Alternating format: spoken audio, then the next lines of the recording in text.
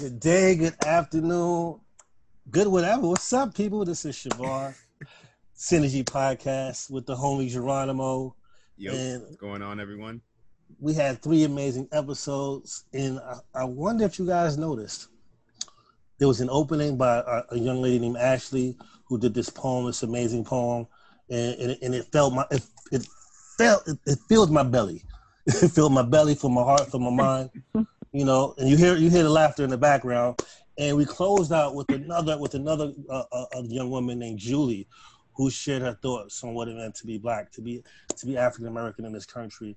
And we thought it was so dope, you know, that we wanted to hear more of their voices. Right, Geronimo? We wanted to bring them on, let them speak, give them a little bit of a platform, and just kind of get to know them and hear their story. So I guess we can go in alphabetical order. Ashley, tell us who you are and what made you share that poem with us. Hey guys, how y'all doing? Doing well. Thank you for having me on today. Listen, so I was afraid that my country Southern accent would kind of get drowned out with all these New York accents. So just bear with me a little bit.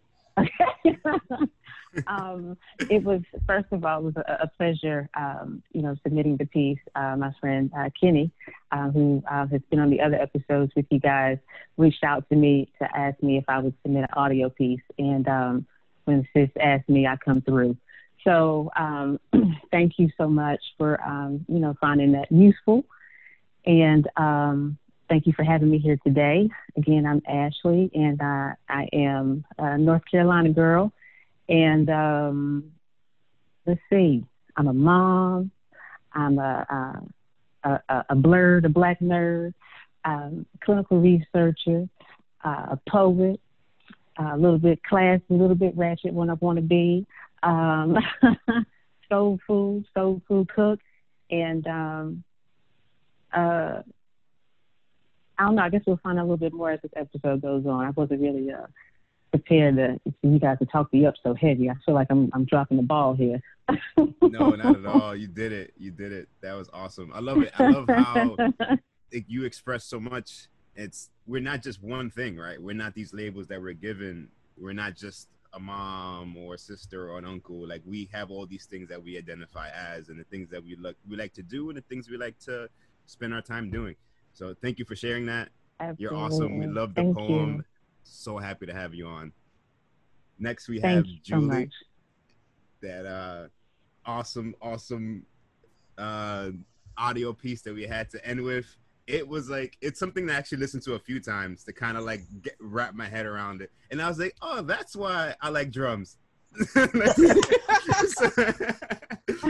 an innate thing. So Julie, please, if you could just like share a little bit about yourself, that'd be great. Hey guys, thank you so much, both for playing that audio, which I know was long, and for inviting me to be here. I'm really excited. Like, this is thrilling to me. So what can I tell you about me? I'm a mother too. I'm also a blurred. So Ashley, we're there with that. We're together with that. Nobody can see. Well, the guys can see it. I have my Star Wars T-shirt on right now. Because I'm like total Black nerd. But I'm the mother of 2 amazing daughters, 21 and 15. I am a writer. I spent 25 years in advertising, and then I left advertising to go work in a public school because I needed my soul revived after spending too many years in advertising. What else? That's me. Can I say something? You guys just taught me a term that I didn't realize, blurred. I'm actually one of those too, like big time. If you come to my house, I have like these Funko Pops all over the place. I love movies. I love anime. That's another episode that we can just, for season 2, Geronimo, I got an idea. You know what that means, right? How do you spell that? BLERD, blurred. There you go, blurred. Black nerd, yes. Black nerd, That's I like right. it. I wear that label proudly. Same here. I will from today on. Like, I got like books around me. Like I'm ready to read. I'm ready to keep adding on to the brain. There you go. Julie, I like how you said you had to leave to get your soul back. Did you say you had to get your soul back? Oh yeah, absolutely. Advertising is a soul-sucking business, and I needed to regenerate myself by doing for people, by helping people, and making a difference. Absolutely. For children is the best way to regain your spirit and your soul. So I had to do that. Absolutely, I agree. So Geronimo, you want to lead us into our first topic? Oh yes. So offline, before we started recording, right, Julie and Ashley had a really good conversation that was coming around, where I think Julie, you could honestly explain this better than I can. So it's essentially how Black women's voice has kind of just been diluted, and their actions and their challenges aren't really put on the forefront, where maybe Black men's issues are. So if you want to just take us into that, that'd be great. Yeah, I mean, I just think that at the heart of almost every movement, Black women have been at the heart of every movement. At the heart of the civil rights movement, at the heart of Black power movements, at the heart of Black activism, but also at the heart of women's movements. And so, like, you know, a lot of people, I'm amazed that a lot of people still don't know that the Me Too movement was started by a Black woman named Tarana Burke. The people who started the Black Lives Matter movement, 3 women, Alicia Garza, Patrice McCullers, and Opal Tomei are the 3 Black women who started the Black Lives Matter movement. But I think often, you know, we don't hear their names said. We don't hear the names of the Black women who have suffered from police brutality, and at the hands of all kinds of authority figures. Too often we're silent, we're in the background, or we're silenced.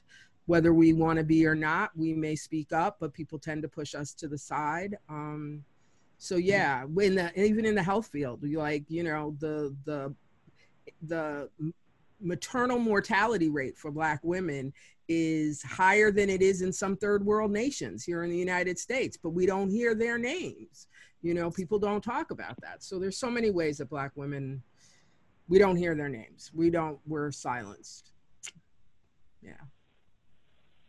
Absolutely. I agree. And I see a lot of the pushing of, and Julie, you know, you may want to chime in on that too, but the whole feminist movement, even that movement, you know, I'm part of that movement, but it leaves out Black women.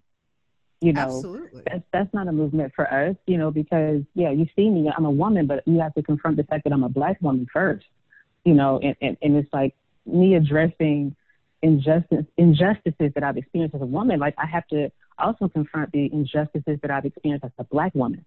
And the feminist movement doesn't address those things. We get excluded out of that too. That's not our movement.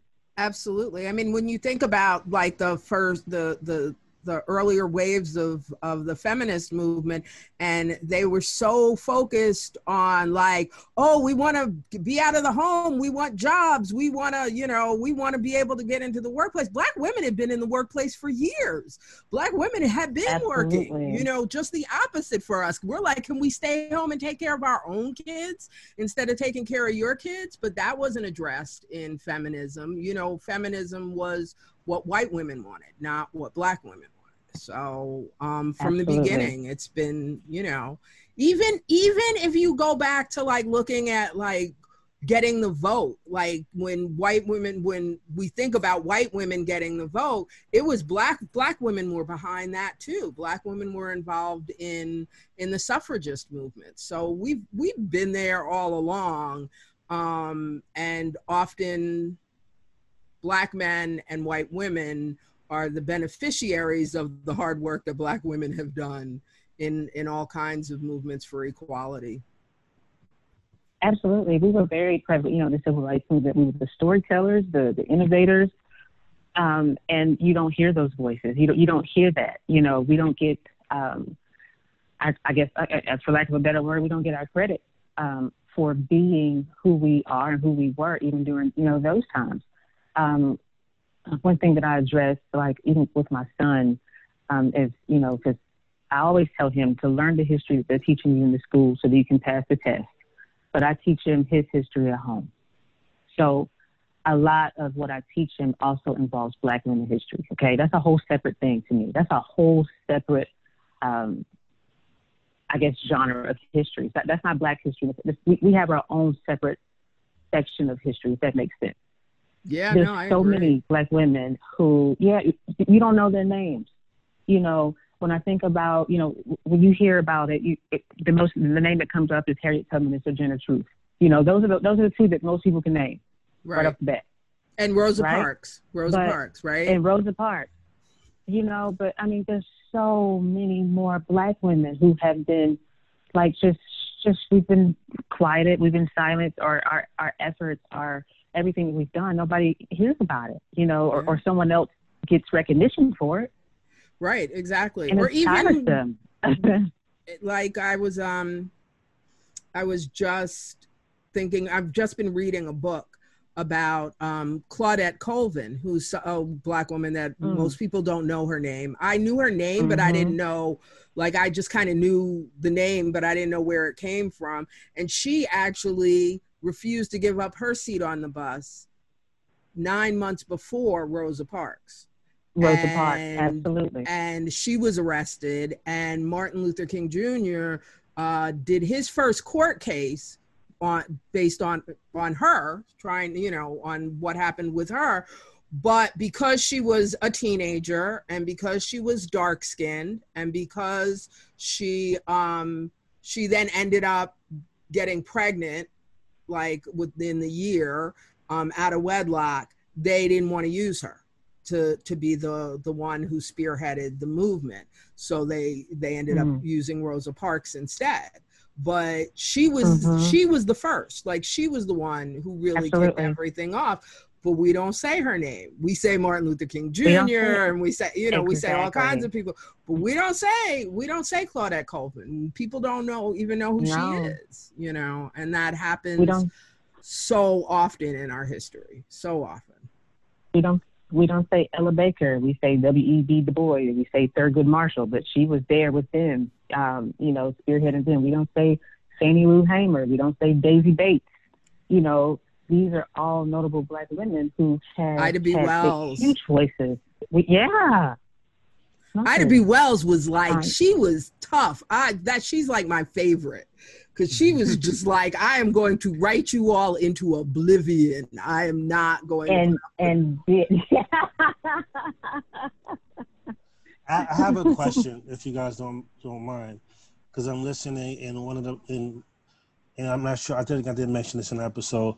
One of the people I value most in the world is my mom, right? And my history comes from my mom, and the reason I'm bringing this up because, not because of that. How do we, get this information out more to our young people? How do we acknowledge our women more? Because I acknowledge my mother every time. Every chance I get, the first thing I'm going to say is my mother.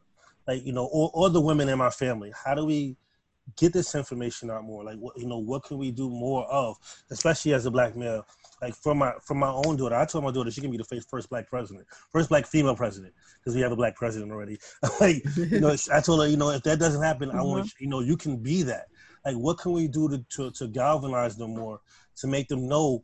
Is it teaching them the history, or we pushing them more to be more than they probably expect themselves to be? If that makes sense. I think it really starts with the history. For me, the history is so vital, because when you see what we've done before, it makes you want to do more on your own. Nobody has to push you, because you see oh wow, a Black woman did that back then when people couldn't do anything.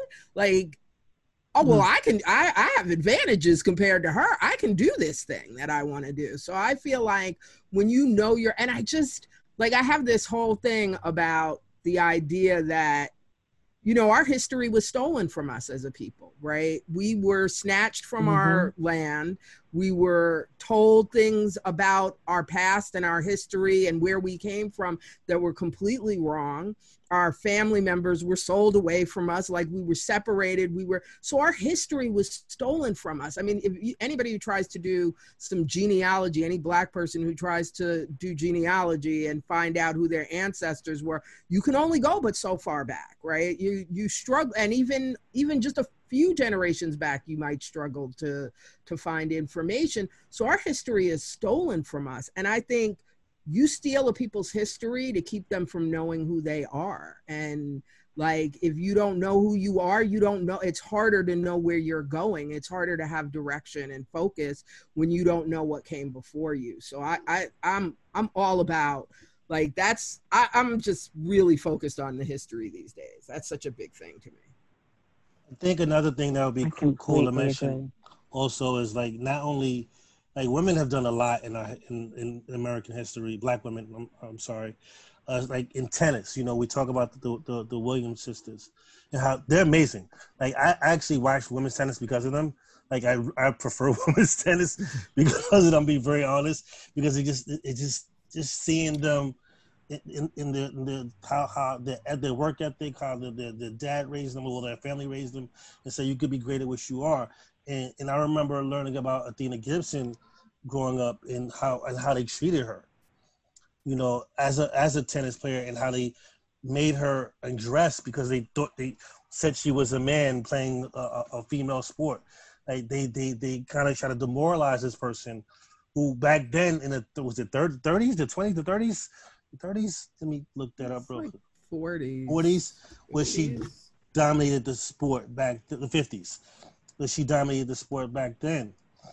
And, like, how do we, like, what is it that we can do? Again, I keep going back to this question of, like, what else? You know, you said the history. Is it more shows? Is it more books? Is it more artifacts? Like, I want, you know, I'm big on, anyone who knows me knows, like, you know, I push the women in my family, you know, harder than I push the males in my family. You know, well, yeah, my son, I push him just as hard, but that's my son. But anyone else, like my cousins, my nieces, you know, all of them, like, I'm like, yo, you guys can be great. Like, is it also coming from the males in our community? Like, how else can we do that? Absolutely, I think Black men have a huge responsibility, and they have a huge platform in that, because I would say so many Black women, all right, so we deal with a lot within our own I guess gender, Black women against Black women, whatever, blah, blah. But Black men, I think, have this way of, I don't know if it's just the Black man magic or whatever it is you guys possess. It's potent, right? So I really feel like, you know, what you're doing with your daughters and the women in your family is such a great way to really make this happen, to really make sure that Black women aren't lost in the shuffle. Because what was the actor? Was it John Boyega? His whole thing when all this happened, he said, him. Black women, you are. He said, "You are ours. You're ours. We belong to y'all. We belong to y'all. Take care of Black women. They're out." So, you know, I feel like you have a huge responsibility. And as far as what Julie said is the history part, all that has to tie in together. And we cannot rely on, because as Julie stated, our history was stolen from us. We cannot rely on what is taught in schools. We have to stop that. There's so many of us who we send our kids to school, and for whatever reason, you know, we just let that be it. That can't be it. It can't stop there, because up until this year, which is, hey, you get your timing when you get it, but up until this year, so many kids, Juneteenth, what is that? Right. You know, what is that? Where did that come from? Or, you know, everything that's going on, like a lot of, they had no idea, because of course they don't teach this. They don't teach this. Black women history, that's nothing that they're not teaching that. They're not teaching that. Why? You know? So it's definitely, you know, it starts with the history, as Julie said, but also Black men, you do have a huge responsibility. You really do.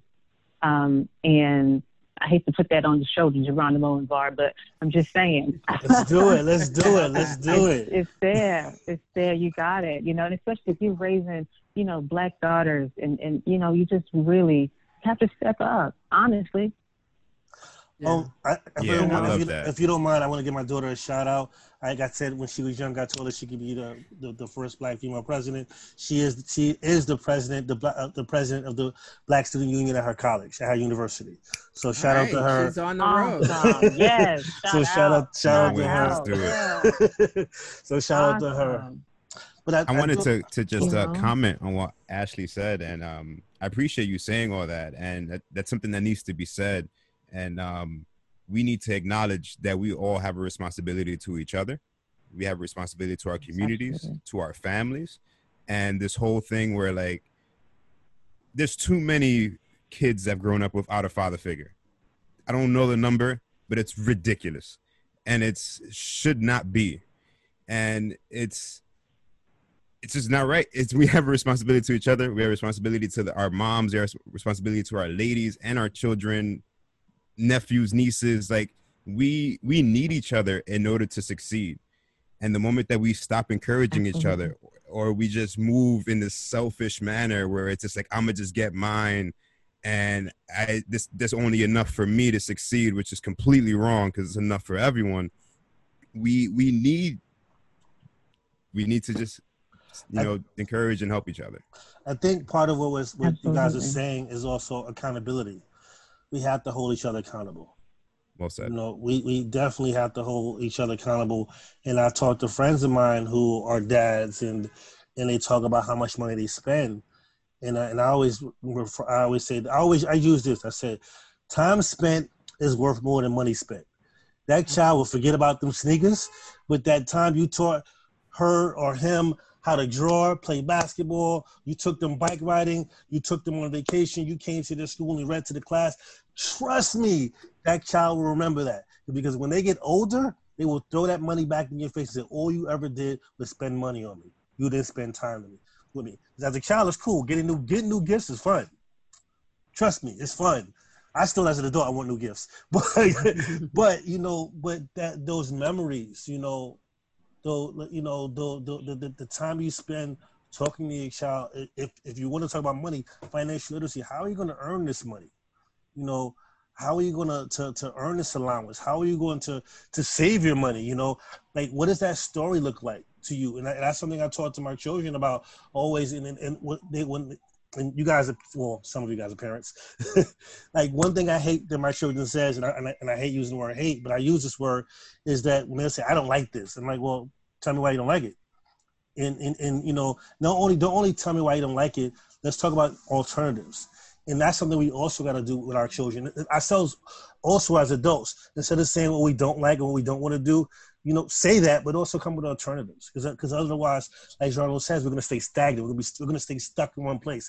And like we take away the accountability by not challenging ourselves. We're not without pushing ourselves. You know. But anyway, that's just me.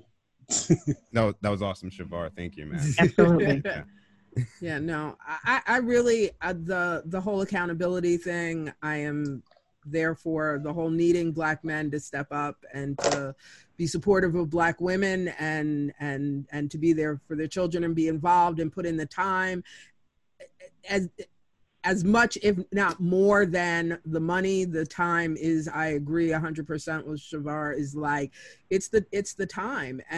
But I think that, again, I look back at the history, right? And Black men were separated from their families. Black men were told that they couldn't protect their families. They couldn't support their families, you know, that their families would be better off without them at various points throughout history.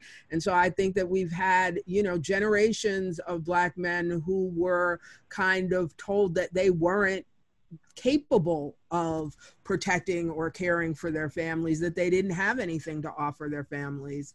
And I, unfortunately, like, that became ingrained in some ways, or, you know, that, you know, if you don't have the money, don't show up. You know, if you're not paying for them, then you can't, you know, you can't see them. And so you can't see your kids. If you're not paying for your kids, you can't see your kids. And there's so many ways in which I think that historically, and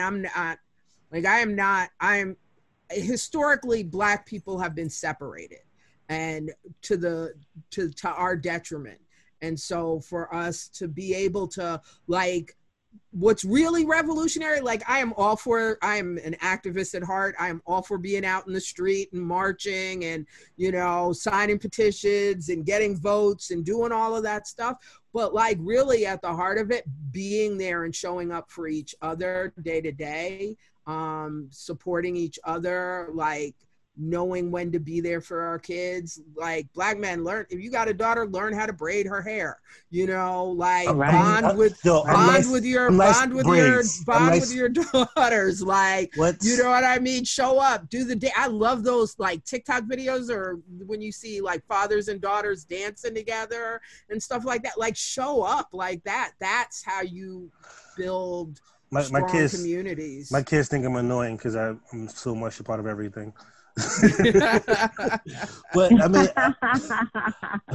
never too much. They may be annoyed now, but they will love it later, man. Well, my daughter's older now, so she does talk about it. Julie, you said something that kind of triggered. It sparked something in my head, and I talk about this a lot. About, you know, I talk to my friends about this, about why Black men do the things we do. With some of it, you know, our community, part of it is conditioning. You know, like you just laid it out right there. Was we were told this, we were separated, these things happen, so guess what? We're still doing it, and we aren't realizing that's part of conditioning. Mm-hmm. But I do have a question, because you also said something that, and I hear this a lot, where a lot of our Black women say, well, you don't need a man, or you don't need him. Like, how do, you know, and being a Black man, hearing that, it kind of like, damn, my bad, whatever, damn, like, how can I be this strong Black man to support you when you're consistently telling me, if I don't have money, I can't see my kids. If I don't want you around because I don't need a man. Like, how do we address that without seeming like we're, you know, because what happens is, when that happens, the Black man does get disconnected, because some of us try to be around, but we're constantly being told that. I'm going to just say that's I always see when a woman says, I don't need a man, that's a defensive mechanism. That's something that comes out of being disregarded by men, pushed aside, treated badly. So if you keep encountering people who push you aside, treat you badly, don't show up, don't support you, then eventually you learn how to do those things for yourself. And so then when somebody does show up who wants to be there, you're defensive. You're like, oh yeah, well, prove it. Show me you want to show up. You know, like, because I don't need a man. I might want one. And I've said that tons of times. I don't need a man. I want a man. I don't need a partner. I want one, right? I want somebody who can be there by my side and walk beside me. But you got to show me that you can walk beside me, because I do not need you there. I want you there. And that's a big, big difference. And I know that there can be, not to generalize too much, a male-female dynamic of men wanting to be needed. But the reality is that for Black women, because of what's been done to Black people throughout history, we have had to be really self-sufficient. And so it's not a matter of need in a lot of cases. It is a matter of want. And want, to me, is more important than need in some ways, right? When it comes to relationships, that I want you is more important than I need you. Because if I need you, once my need is fulfilled, guess what? You're not necessary, right? But if I want you, then that can continue forever. So I think that it's an unfortunate thing. I think it comes out of that historical thing of separating Black people, and so it's hurt our relationships, and we have to learn how to heal from that, and how to learn how to be there for each other and support each other. Don't see, you get me started. I will ramble on. No, you're not rambling. No, Julie, that was fantastic. I think you made a good point, Julie, with the historical, the separation of the Black communities. We talk about men being conditioned. Black women have been conditioned too. It's all of this is, very much systemic. I used to work in, social services, and specifically with, in like dealing with child support and things like that. So, all right. So what happens when if we can actually build up the Black communities and the Black families again? There's power in that, right? Absolutely. Right. So historically, the separation, of the Black family, the tearing down of the Black family, that has been to prevent us from that power, from that realization that we can be so much more. We can do this. That they're doing this. We can do this too. We can do this better. We look at the tools that we have. Look at the skills that we have. So the system has also aided in that conditioning of like the Black woman. Not having the man in the household, but you know what else? I'll get some child support if he ain't in here. I'll get other perks from the state if he's not in here. I'll get food stamps if he's not living in here. I'll get all these things if that man is not living in here. So she's been conditioned to think that way because, hey, I'm getting all this with him not being in here, and it's further destruction of the Black family. It's all, to me, it's like it's all part of the great design. You know what I mean? And it would hurt me when I was, handling cases like that, and I see them come in my office, and that's the attitude that they would have. Like, what I need him here for? I'm getting all these things from the state. They taking care of me. That's not how it's supposed to be, but that's how they designed it to be. That's really what systemic racism is, right? Like when people go, well, what is systemic racism? It's when it is a system that's so pervasive that you end up working against yourself. Like that's how it tears us down. I'm glad you guys talked about conditioning, and which is really important, and actually what you said, I think that's what part of my question, what I was talking about, but I do. Like before this episode started, we said this might be a seven episode series, because I do want to segue. I don't want to stop this, but I do want to segue us into something else we talked about. And because as she said it, she reminded me, because I was going to let this keep going. We talked about family. Ashley talked about family, and I mentioned earlier about your poem and how it made me feel like I was full. My belly was full. And I want us to talk about the Black family, how granted, we talk about the man as the head of household, but in actuality, the Black woman, the mama, she is the head of the household. When you walk in that door, you better give her a kiss on the cheek. You better give her that hug. You better, y'all know what I'm talking about. But can we talk about that dynamic, the family, the Sunday dinners that Geronimo will get, sooner or later. We're gonna get you one of those, Geronimo. Like, can we talk about that? Can we talk about what that looks like? Can we talk about the history? I'm gonna leave it up to you guys. Go for it. I mean, you want to go? The Sunday dinner just is, it's ubiquitous. It's just like, I don't really even know. I know in my family, it's funny, in my family, the Sunday dinner was always there when I was a kid, but my grandmother had 14 children. My father's the youngest of 14, and she cooked for everybody, and everybody and their children, all the grandchildren would come over on Sundays. And when she got older, everybody wanted her to stop cooking Sunday dinner because her health was failing and everything. And she wouldn't stop. So they moved it to Wednesdays so that somebody else could cook. And so, because she was okay with her daughters cooking on Wednesday, she just wasn't okay with them cooking for her on Sunday. So they moved the dinner. So they moved it to Wednesday dinners. And so in my family, even like 30 years after my grandmother passed, we were still having Wednesday night dinners because that was the tradition that it started. But that whole idea of like gathering around the table and coming together and the matriarch of the family being at the center of it. I don't know. Like I don't even know. Ashley, do you know where that started from? How that started? Because I don't know. It's just the heart of it. I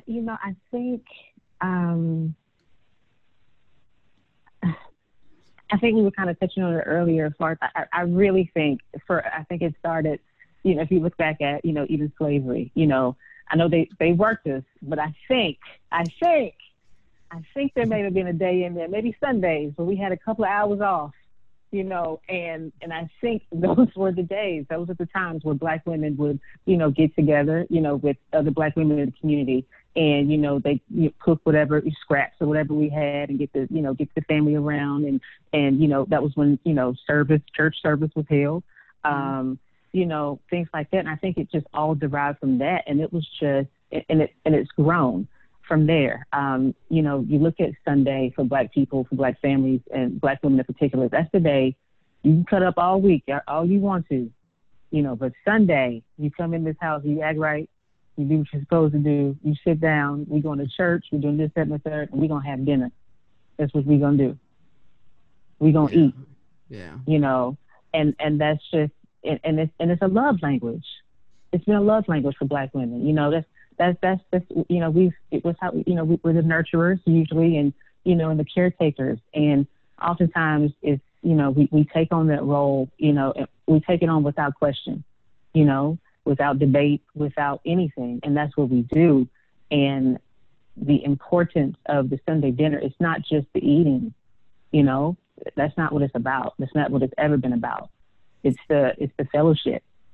It's the coming together. It's we made it through the week, and we're gonna try to knock Monday out the rest of the week. But today, listen, we're gonna enjoy each other.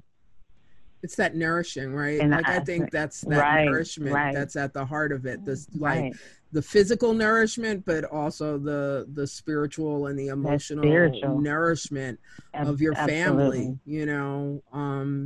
That Sunday soul. That Sunday soul. Yeah. I actually learned how to cook for the same reason. Julie said, my mom worked. I grew up in a single parent home. My mom worked. She went to school. And I'm like, dude, you're doing too much. Can I do something? So I learned how to cook so my mother can go to sleep, so she could rest. Like I learned, and I'm nice in the kitchen. I burned it down. I'm real good in the kitchen. That's right. So I want to listen. Our meetup for Sunday dinner should be awesome. Then we're gonna have a potluck. Yes. So I do want to talk about those dishes, man. I want to hear what those dishes are. I know, Geronimo, I don't mean to pick on you. I know you don't have the Sunday dinner, but the dishes that mom makes, Julie, if you could talk about what grandma made, Ashley, that poem, you fed me. But can we talk about these dishes, so these people know what it's like to sit at home? But I actually also said something else, and I apologize for skipping around. It's about that coming together. I get to see my cousins when I go to grandma's house. I get to see my aunties, my uncles. My mom actually ended up being the person who took over. So when Thanksgiving came, everyone came to my house. It was I was so happy to see, like I said, cousins, uncles, aunts, that one time out of the year, whether it's Thanksgiving dinner or the Sunday, somebody was stopping by my mother's house to get some food. But what can y'all talk about those dishes that what's that one dish or two dishes that made you feel the more like you were home? Oof. Down here. That macaroni and cheese, all right? Listen, so that's got to hit the table. That's got to hit the table. That macaroni and cheese has got to hit the table. And some type of green, whether that's some collard greens or some turnips, something like that, those have to be there. Have to be. Two staples for the South, real, and then, if nothing else, I want to smell some pies. I gotta smell some pies.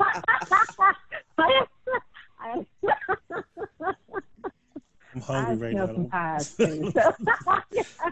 You making me hungry.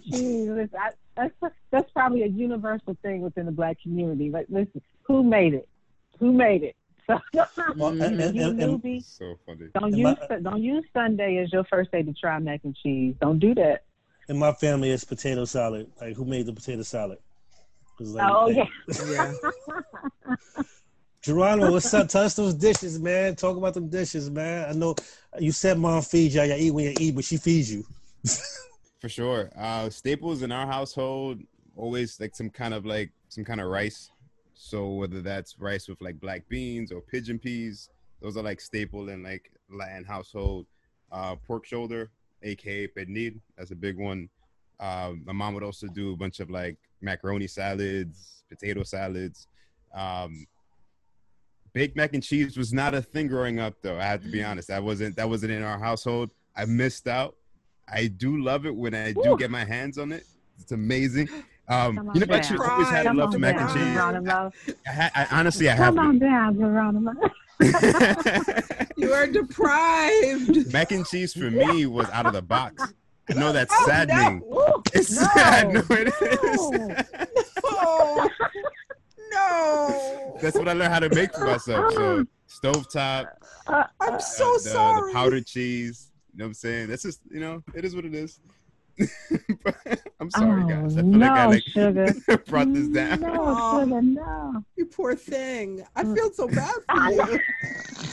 Right? You just hurt my feelings. I love you. I love you guys so much. You guys are incredible. Can't even eat mac and cheese anymore. Now I just want to make a pan of it to bring to you so that you can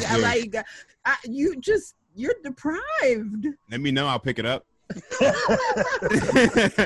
I love mac and cheese straight up.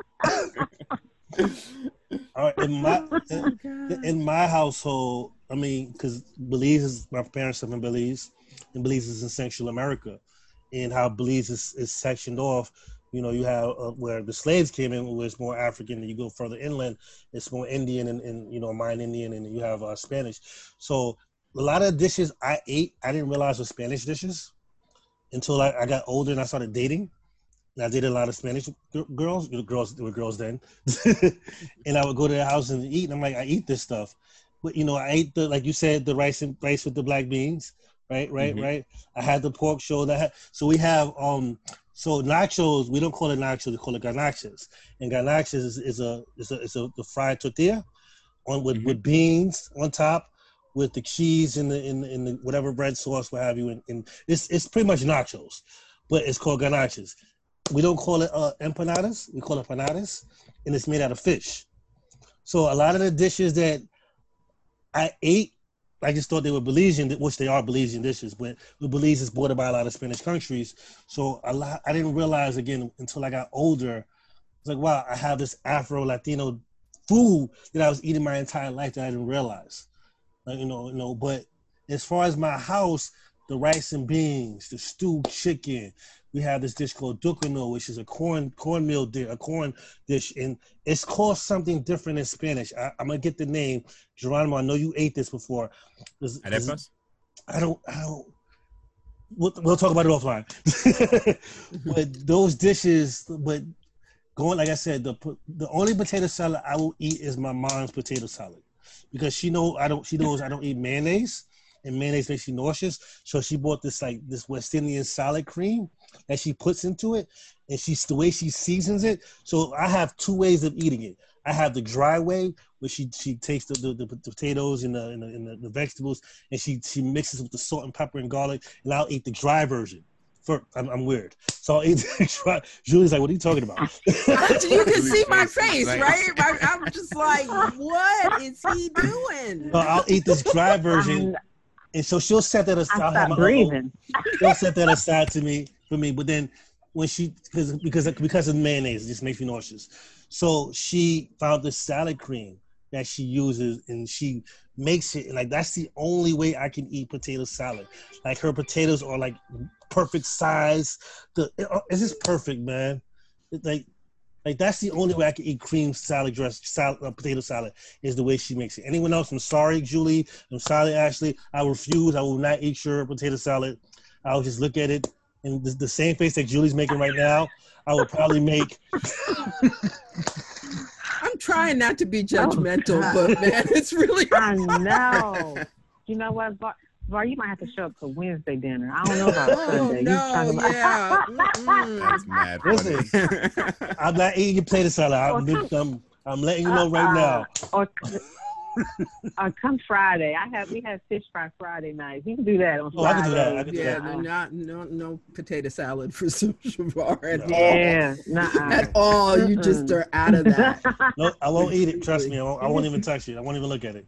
So, Julie, tell us your dishes. Like, you talked about the family, but what about the dishes? So, the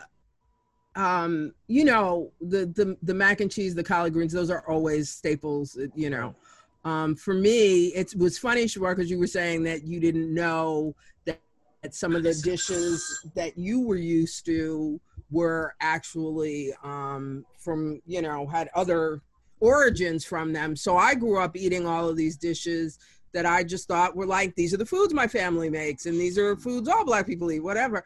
And then I went to Barbados, which is where my grandfather's from. And the resort that I stayed at had a buffet, and they had all these dishes, and I was like, oh, I'm gonna taste like Bajan food. I don't even know what the food of my origins are. And I walked in there and I was like, man, this is the stuff we eat all the time. What is this? Right? I was like, they were like, oh, have some breadfruit. And I was like, this is like squash. This tastes exactly like my grandmother's squash. What are they doing here? Like, I was so disappointed because I thought I was going to eat these like amazing exotic foods, and I just got the stuff that I always get. So that was, and also another one, which in my family is big for, it's this curried chicken and rice dish. And I've never seen anybody else make it anywhere. I've never had it in a restaurant. I've never seen it anywhere, but it's like chicken and lots and lots of curry and olives and capers, and it's kind of all mixed together, and it's really super, super tasty.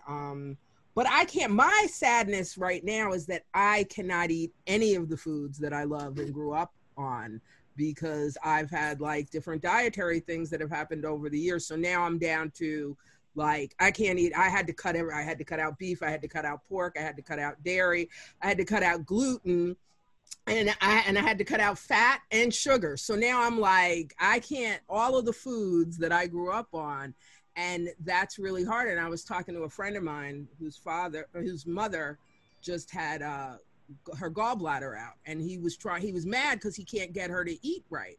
And I said to him, listen, man, for Black women, like, food that's how we nourish. That's how we get over things. It's like, oh, that like unqualified white boy just got the job. I'm going to have this delicious cheesecake that I just made. Or, oh, that man left me. Let me, make some mac and cheese. Or, oh, my children have to go out into the world and I don't know what's going to happen to them out there. Well, let me nourish them with their favorite meal before they go. Like, that's how we get through our lives. So taking that away feels like taking control away. So it literally, I think food is how we often take control of a world that doesn't give us a lot of control. So, I had to throw that out there because I'm living through that right now. So I had to throw that out. Geronimo, I didn't see if you noticed that a lot of this all came full circle. Like Julie said something about, not realizing that the food she was eating, myself included, this entire time was from a part of a culture that I didn't realize. And that's like you guys said earlier about robbing us of our history, not knowing our origin, like taking, like Julie, you said this earlier about taking that ancestry.com or whatever thing doesn't really make me much for me, because I don't know where my people came from. I don't know the original foods. I don't know what they believed in. Like, I just know what I know now. I don't, it's just crazy how everything comes full circle with conditioning, with robbery, with misleading, with, there's so many adjectives I can use. So many ways to describe what happened to us as a community. But what you said, Julie, also, and what you alluded to, was being strong. And Ashley, too, you said this also, is about being strong and pushing forward. like using those things to connect, using the food to connect, using our history to connect with our young people, and I think that's really not, I always say that I know these things are really important to us. I know these things are important for us to grow. And like Geronimo said earlier about building and connecting and telling truths and so forth, and reminding ourselves and learning this history, like, talking about, like Julie, you mentioned earlier, the young lady who initially was the first person to sit down on the bus, but we don't talk about that history. But having that history and having those stories, and nothing against Dr. King, nothing against Rosa Parks. It's just that people keep leaning on those names. Right. Where our history is more. Where our history is more than those names, than those small stories. Yeah. Absolutely. Yeah. Ashley had brought up earlier that the reason why those names are what you keep hearing is that's what's taught in our school systems. And that we have a responsibility to ourselves and, our siblings, families, each other, to educate ourselves and educate each other on the actual history. So I guess as we go in closing, if you guys just want to share with us some of the resources that you guys have. I know, Julie, you do a lot of reading. You're really into history right now. If you just want to share with us some resources that we could tap into so that we can start to educate ourselves and get to learn ourselves a little bit. And we is not only myself and Geronimo, we as a community. So for those of us who are listening, we as a community, we are the people. We as the people. This is for all of us. So if you guys can please share, poems, landmarks, food recipes, historical figures. As dying for the food. Yeah, I'm a food guy, man. During this quarantine, I gained like 20-something pounds, but that's a whole other story.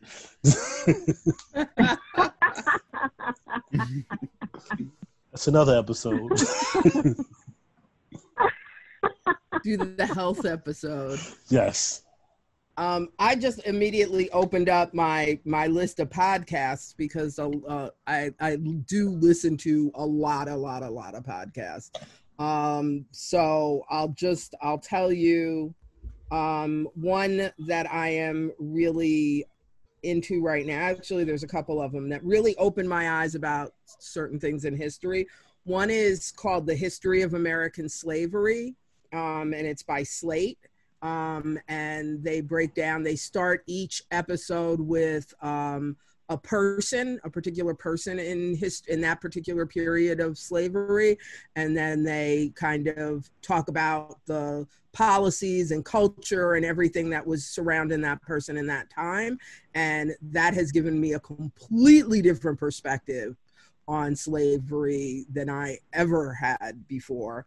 And another one is called 1865, and it's by Wondery, and it's more of a audio drama, so it's not like 110% accurate historically because they dramatize a lot of things in it. But again, it's the time right after Lincoln was assassinated.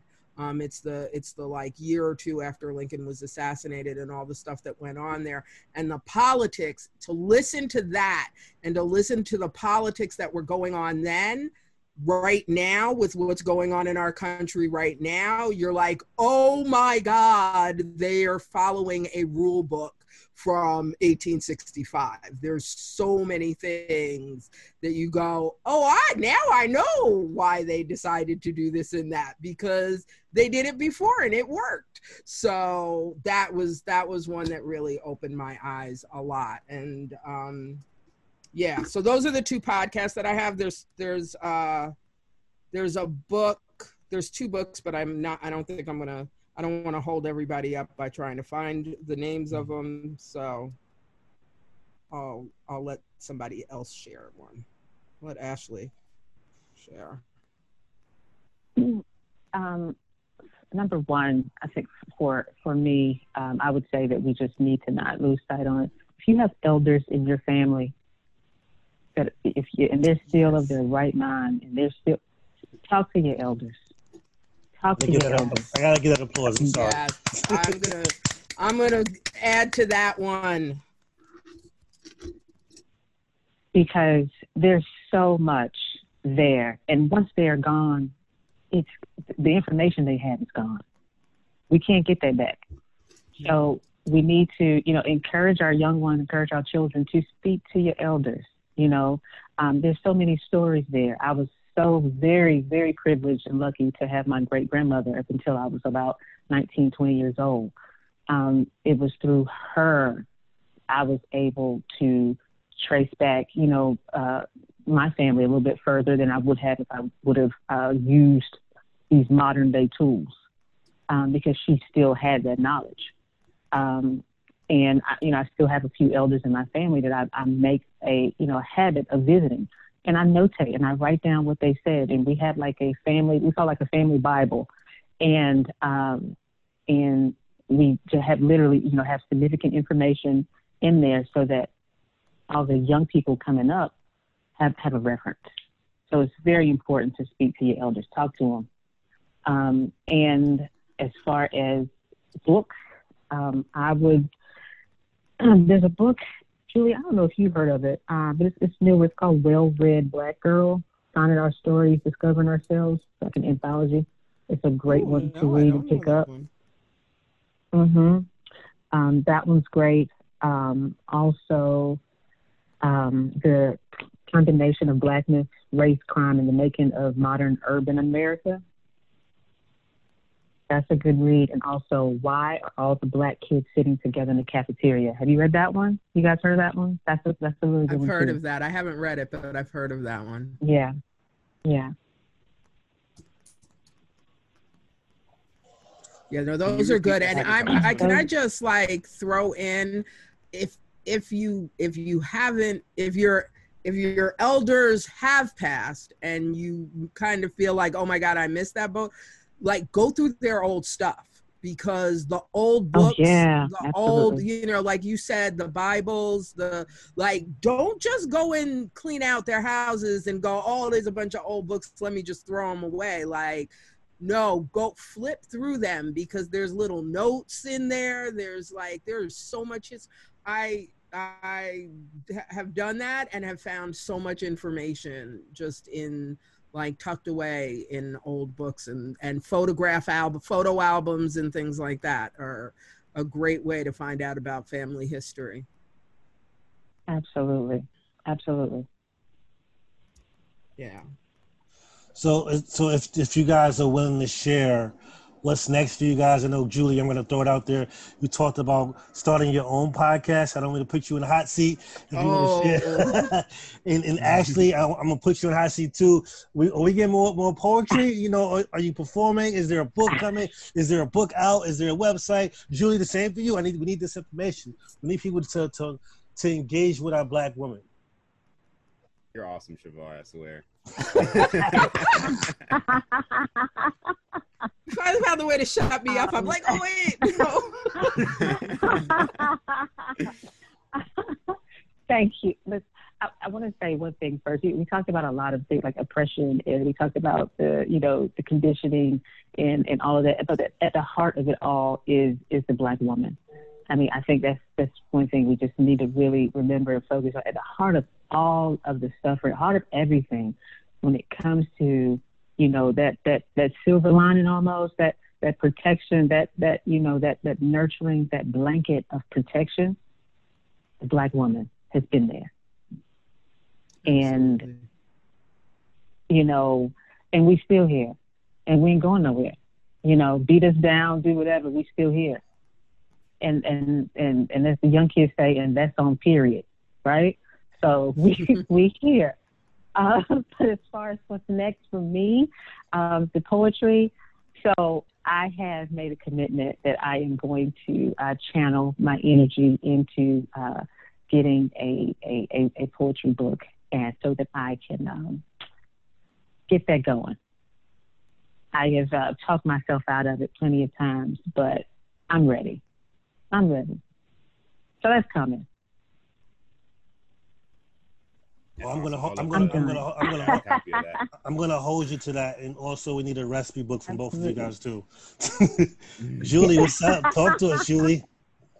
So, honestly, I have been procrastinating not one but two podcasts for a really long time. So the first is actually about Black women. It's to support and encourage and to kind of, not even to support and encourage, I'm not really saying it right. It's really to look at the world from a Black female perspective. And so it's really about getting through the day-to-day, getting through the things that you have to do and living life, which is really hard sometimes. And we get a lot of advice from a lot of different sources, but we rarely get that advice from Black women, but we've been figuring it out forever. So I really want to do a podcast with other Black women and from different life stages, talking about how to kind of get through life, how to do that adulting thing, as they say. So Ashley's going to be a guest. Ashley will be a guest. Ashley may be a co-host. What are you talking about? And then the other one is with my obsession with history. I have long wanted to do a series of stories about a young Black girl who gets pulled back into different times in history and has to live through them and learn about them and learn about why our history is taken away from us and how to get it back. And That's so awesome. I started it as a book, but I really want to do it as an episodic podcast. So that is dope. Cool. You need to start that now, because if someone hears this and steals your idea, I'm sorry, I'm going to be so mad at you. That needs to get started. Well, you're the one who made me say it in public, man. So I'm blaming you if someone steals it. We can edit it out. It will just be like elevator music playing while you're talking. There's nothing to see here. Julie didn't say anything. That's awesome. Well, thank you, ladies. Thank you for stopping in, for logging in, right? Thanks for coming. Thanks for sharing your time with us. This was amazing. I honestly feel like I can't wait to listen to this episode again, just to kind of get more nuggets from it and just to learn from it and to really sit in it. And honestly, I would love to continue this conversation. There's so much that came up that because we only had a fixed period of time, we really couldn't dive deep into. So I'm looking forward to continuing this conversation with you. Likewise, I did interrupt you guys to segue into something different, because there's so much. I wanted to hear so much more. We could talk for 4 or 5 hours, but I'm not sure if people will listen to us for 4 or 5 hours. But definitely, like Geronimo said, you guys are amazing, and I'm all about supporting each other, and I'm glad you guys were able to come on our episode and to talk and share part of your stories. Like I said, part of a smidgen of your story or a smidgen of your knowledge, I think was great. Ashley opened our last episode. Julie closed that episode, and we invited them on, and this is all about you guys. This is the takeover. Say her name. Say their names. Their names are Ashley and Julie. And thank you guys. We really appreciate that. So Geronimo, what's next for us, man? I don't know. Season 2. Is this? So this is this? I don't know if this is season 1, season 2 yet. I don't know. So all right. So this is. We Geronimo and I were going to give you guys a little preview into the future. Geronimo and I, we talked about what season 2 would look like. And season 2 will be more of a conversation. We may have more people on talking to us, because we love talking to each other. But having a conversation with great people, great individuals, and their stories is cool. And hopefully you guys get to listen to some of our fun episodes where we just bug out and flats versus drums and something along that line. But Geronimo, how can they reach you, man? What can they do? They can reach me on Instagram at GMO_612. You can also reach out to us at the Synergy Podcast at gmail.com. I might have said that wrong, right? No, you said it right. You said it up. Yeah. Those are the top places. I think we're also on Twitter as well. We're on Twitter. We're on Instagram. We have the Gmail. And if you want, you can reach me on Twitter is at Shavar, and on Instagram is just _Shavar. All my photography is at provoke_madness. So let's have fun. And that's that. Wow, this is a good season, man. Is that it? Yeah, this is it. Am I crying right now? No. Julie and Ashley, would you like to share how people can reach out to you? Feel free to, not to. It's up to you. Sure. I'm at Jules a Gem on Instagram, and it's JULES GEM on Instagram. Cool. And I think Ashley's private on Instagram. I am, but look, can I come back when I get my poetry page set up? Absolutely.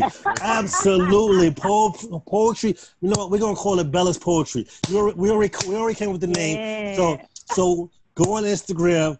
When you listen to this, so actually you better do this when this is over. Go on Instagram and Bella_poetry. It might not be anything there, but it's going to be there. But it's going to be set up. It's going to be set up. Let me write that down because I will forget. That was good, Var. No, but thank you to all the listeners. Thank you so much for having me. Thank you guys for coming. Thank you guys for participating. Thanks for the feedback.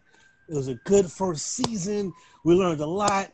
Also, Geronimo, during our hiatus, I'm going to start. I mentioned this to you. I have another podcast that I'm doing. Nice. Something totally different where I'm interviewing dope people, like, one-to-ones and I have a name, but I'm going to parking lot that for now. And when I get the name, I'll post it somewhere. But yeah, so back to us. This is a dope season. Thank you guys. Geronimo. Thank you. Goodbye. We're good. Thank you guys.